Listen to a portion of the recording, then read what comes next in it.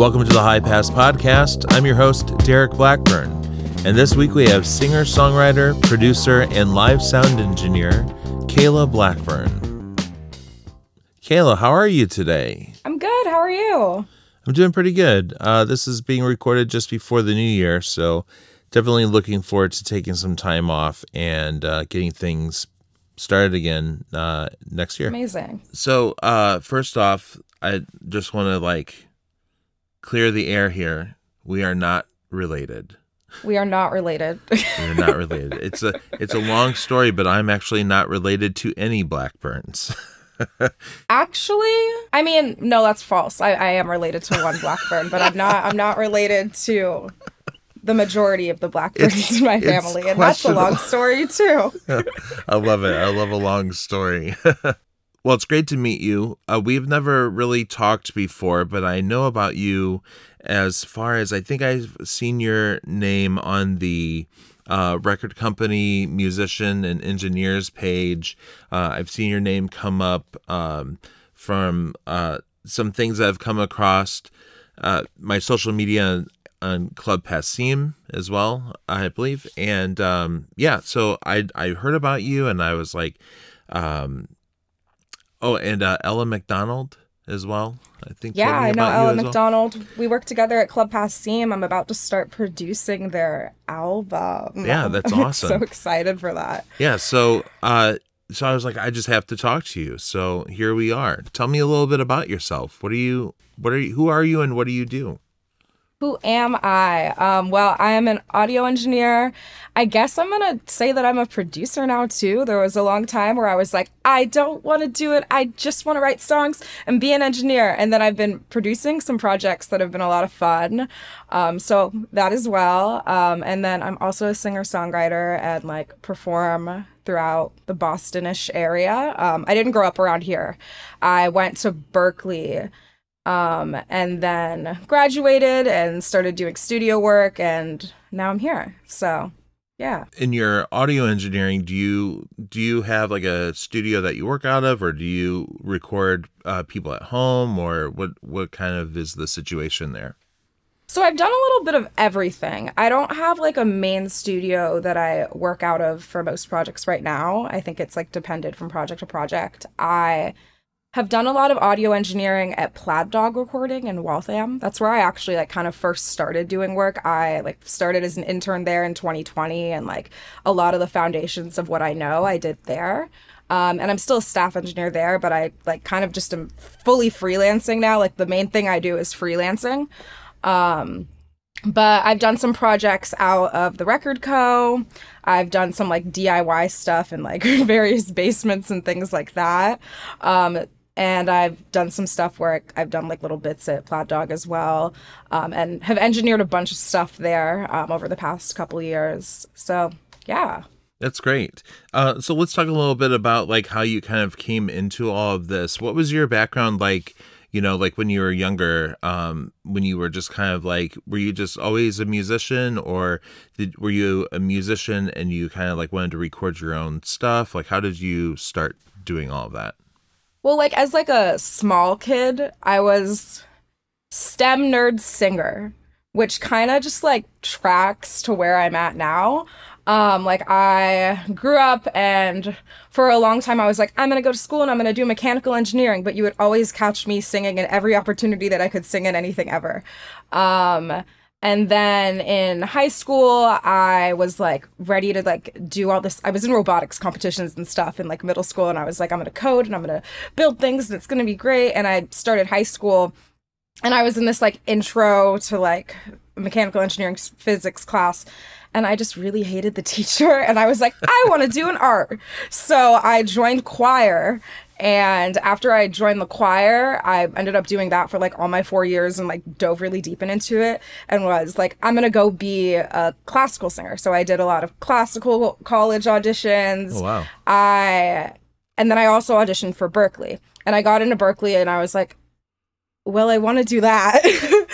So I came into Berkeley not really knowing what I wanted to do, but audio just kind of made the most sense for me, because I even though I'm very creative and love to sing, I feel like I'm very left brain oriented, and I wanted something that felt a little bit more structured, and majored in audio and have just been doing it since. So That's awesome. So yeah. are you saying that your kind of like your affinity for audio engineering and recording kind of blossomed when you were in college? Did it happen before then? I didn't really know much about audio before I went to college. Like I remember my first year of college was actually in Spain. I did like a first year abroad program in Valencia, and I was like walking to campus and I was telling someone like, "Oh yeah, I'm interested in doing the music production and engineering major." And this kid was like, "What's your favorite DAW?" And I looked at him like, "I don't know what that is. I just want to record things." That's awesome. But I started off there in this mentorship with the program She Knows Tech. And my mentor was Marcella Rada, who's an amazing engineer. Yeah, she's great. And she taught me like the very beginning stuff, like what is a microphone?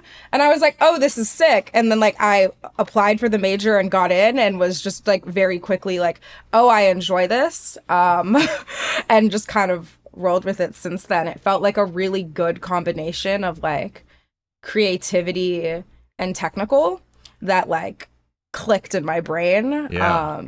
I think I struggled with producing for a while because I felt like I didn't like the same music as a lot of the people in my program. Like my first semester, I was in this class and like we had to like do like a producer, like do a presentation on a producer you like, and everyone picked like top 40 producers, like a Max Martin person, and then like just back to back to back. And I go up and like my presentation was like, Will Yip is an emo god. And I put on Title Fight. And like everybody was like making their beats. And I was like, I don't want to make beats. So it was like, I felt like I was disconnected from what other producers were doing in my space. But when I realized that it was just kind of like being able to connect all of the things and it could be whatever I want it to be.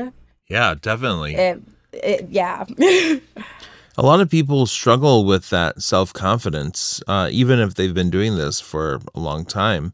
How did you kind of bridge that gap to the point where you are now, where you're just like, okay, I'm making the decision that I'm just going to put myself out there and this is what I'm going to be? I mean, I'm not fully confident, to make that so crystal clear, but I think I had to come to an acceptance that like making art and music is inherently vulnerable, and like people will not always like every idea I have, and that's okay. And like if the people that I'm working with are on the same page about it, like just making it a space that I feel like is collaborative without feeling there's a right way to do things. And I think when I was at Berkeley, that was not the case, because it felt like there was a right way to do things. Like it was this is how we want you to do things. And then after that, I don't know, I felt like everything, the bar was high, and it was almost like too high, that I felt like I wasn't giving myself the space to like experiment and let that happen. So I guess it was just like, in summary, like acceptance of music is inherently vulnerable, and like people are gonna have a variety of ideas and opinions about it. And like my ideas aren't bad ideas, even if they're not always the right idea for a project. I also think I also just was very lucky to do a lot of engineering for quite a bit of time. Like when I first started at Plaid Dog, like my schedule was crazy. I was doing like Berkeley sessions, Plaid Dog sessions, Record Co sessions back to back to back. So I like did a lot of engineering pretty quickly that kind of like was like dive deep in, that I feel like I have more of the portfolio and practice to back what I'm doing than in the beginning, when I was like, I just actually don't know, and I am accepting being a beginner at things. What advice would you give people who are aspiring to be kind of where you are? What are some things that you wish you kind of knew first that you didn't know through the process?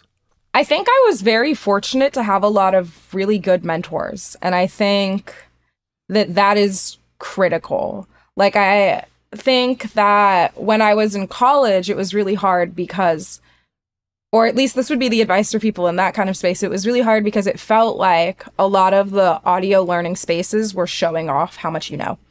And the mentorships that I had did not feel like that. It felt like, let me guide you through this. And I don't think that I would be in the same place without them. Like the She Knows Tech mentorship, the like guidance that I had when I first started engineering at Plaid Dog, and having a lot of close friends that were also in similar spaces as me to talk through situations and such. Like, I think having people to guide you is really important. I think asking questions is so important, even though it's so like scary. At least it was in the spaces that I was in.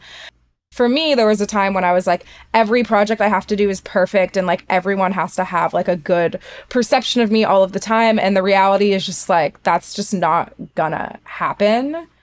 But if I show up and do my best and like give 100% on a project, in the long run, it pays off. Like, I don't know, I just jumped head first into all of it, like doing live sound, recording, mixing, mastering. It was just like, if you ask me to do it, I'm going to figure out how to do it.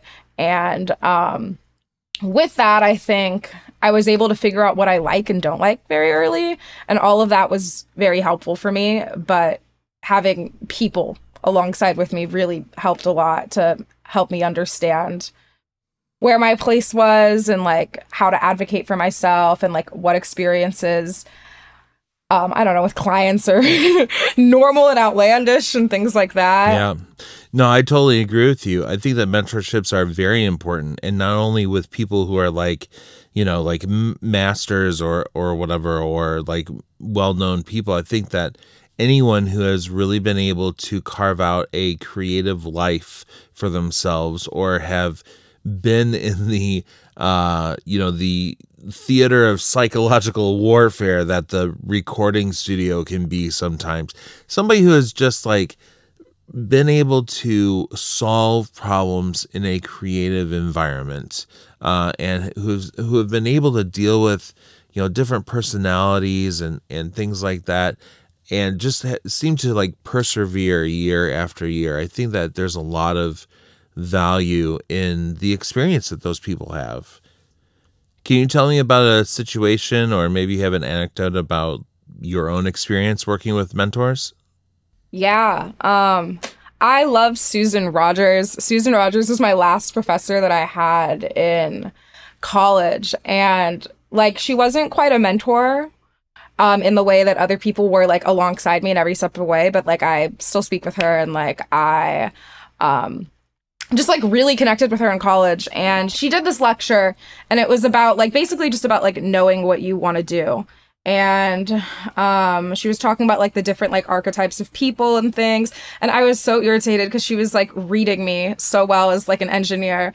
But she was talking about like, where do you want to be, like where do you want to see yourself in 10, 20, 30 years and all of those things. And she was like, there's going to be things along the way that are going to be shiny and that are going to feel like a thing up, but it's not necessarily going to be aligned with what you want to do.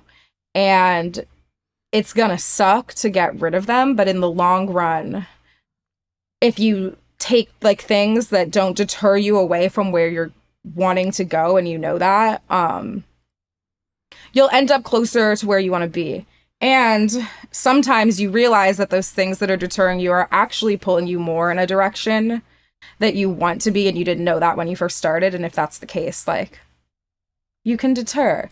But there was a time for me where I was like right out of college, and it felt really scary to say no to opportunities when I didn't know anything. Like I could have been working full time at Plaid Dog, the studio I'm at now, and I rejected that. And I felt like so crazy for that, because I was like, what? Like, you just graduated college, like you should be taking this. But I was like, I don't want to produce. And I really didn't want to produce then. And I really wanted to learn more about engineering. And I also would have been taking on projects then that were like just like anything, and like not things that I wanted to, that I was going to choose. And I don't think I would have enjoyed producing now in the way that I do if it wasn't a like choice that I made that I actually felt like I wanted to do. And like with that, I think the point that I'm getting from Susan is just like her lecture was all about really knowing what you want to do and making choices that align with that, and it being harder than you expect, but worth it. And I'm really grateful for that because, like, a couple years ago when I rejected that opportunity, I felt whole crazy for that. And now I'm in a spot where, like, I know so much about live sound that I wouldn't have known because I had to just jump into it feeling dumb and, like, learn. And I have done more engineering work that way and have ended up really enjoying producing now. And I think being able to make choices that felt like actually grounded in what I wanted at the time helps me have more fun now. So, yeah. Yeah, that's incredible insight. Because when you are young and you're just starting out in this industry, it's really hard to make those decisions, especially when you have so much opportunity around you. You're going to a place like Berkeley, and there's, stuff that's happening every day, and you've got like these professors who like are literally titans of our industry in so many ways. I imagine it can be quite overwhelming and difficult, especially, like coming up in a place like Berkeley where there's so much talent. That was hard. I Yeah. can't imagine. But yeah, that's a really great point, especially for people who are just kind of trying to find their way and might be a little lost because they don't want to make the wrong decision. But, listen to your heart. Tell me a little bit more about what you're doing now. How can people reach you who want to work with you or find out more about you? I mean, the best place to reach me would probably be my website, my email. There's like a contact on there. I'm also pretty active on Instagram, but my hunch is that people use Instagram like email, and I don't love that for anyone involved. But yeah, I mean, I'm on all of the things. So like Facebook, Instagram. I'm hoping to put out my own music, a single in the top of the year, which is exciting. I have been doing so much engineering, and people always ask where to find me on that end. And I'm like, well, there's some YouTube videos. So I'm hoping to add that to my things that you can find about me. But a lot of my engineering work is on my website, KaylaBlackburn.com. And what is your Instagram? Kayla.Blackburn. Do you have any exciting sessions or anything coming up soon? Is there anybody that you're excited to work with? I have a couple things that are coming up that I'm excited about. I am working on Ella McDonald's album. I'm producing and engineering that. So we're coordinating all of that starting in January. And then I am also engineering Thunvi Shaw's EP. And we're working on coordinating those sessions for the top of the year as well. I'm trying to think if there's other things that I'm working on. I have a lot coming up. I've been working on this EP for this artist named Chris Burns for a bit. I am like singing some vocals on some of the tracks too. They're like all songs that he wrote, and they're gorgeous, like folky songs. And then, yeah, I'm also hoping to put out a single around the top of the year. But yeah, I have a bunch of stuff on my radar that I'm very excited about. I feel very lucky that I'm about to be like working on a bunch of projects in January, February, and all of that, especially because I do a lot of live sound as well, and live sound is pretty dead in that time. So it's a nice trade-off of my schedule. And I'm also just super excited about all the music that I'm working on, which is awesome. That's great. It sounds like 2024 is going to start off being a very good year for you, Kayla. Yeah. What do you think are some things that set you apart from other engineers in the way of dealing with clients? Yeah, I mean, I think first of all, as an artist as well, it's really nice to feel like I can relate with artists and what headspace they're in when they're in the studio, because like I also write music. I also have sat there and tried to record things and like have all my millions of thoughts, and I think it's really nice to work with someone who understands that headspace. I also think that when I've worked with other like women and people of color, they've had a gratitude of having someone that either one understands what they're writing about. Like I've worked with like some Black artists that are like, I'm like glad that like you hear these lyrics and you understand what I'm singing about. And also I've worked with women that have just been like, I've had a subpar shitty experience in the studio. With that, like I'm very grateful to be in the space and like be that person for people. I think sometimes that can be a little difficult because I'm like, I don't know, like I'm just here to engineer, like I'm just here to do a job. It's not about all of that. And I found that some of the spaces that I've like actually felt the most included is when people saw me as just that Kayla who happens to engineer here and not Kayla, the young 20-something Black girl. But I'm really grateful to be a person for a lot of people that makes them feel safe. And I'm really grateful to do the work that I do because the number one thing is I'm like, yeah, like I just want to be the engineer in the room and that's that. So yeah. Yeah. Representation is very important in our recording community. And I hope that as long as you've been here, that you've seen a marked improvement in access to those spaces. Have you seen a lot of other engineers like yourself or with your background? Or have you seen studios in the area hold space for engineers and producers like yourself, like more than maybe when you first started out? I have not seen a lot of people specifically like me, honestly, because I have seen more men of color and I have seen women, but not many women of color. And I think in that space, it has even been a little bit harder for them to make space for me because they don't feel like there's much space for themselves. Like it honestly feels a little icky. And the people that I have been the most, I actually feel included by have been people that have worked in fields for a while and already feel represented. Which is like a complicated thing to say because I always want to really support everyone in these spaces and make sure they all feel uplifted. And I also have unfortunately not always been supported by people who share some of the same marginalized identities as me. But I have seen an increase in the ways that people try to support me, which is awesome. Yeah, I would love to say there was more people who look like me, but like in my major at Berkeley, the whole time I was there was one other Black girl.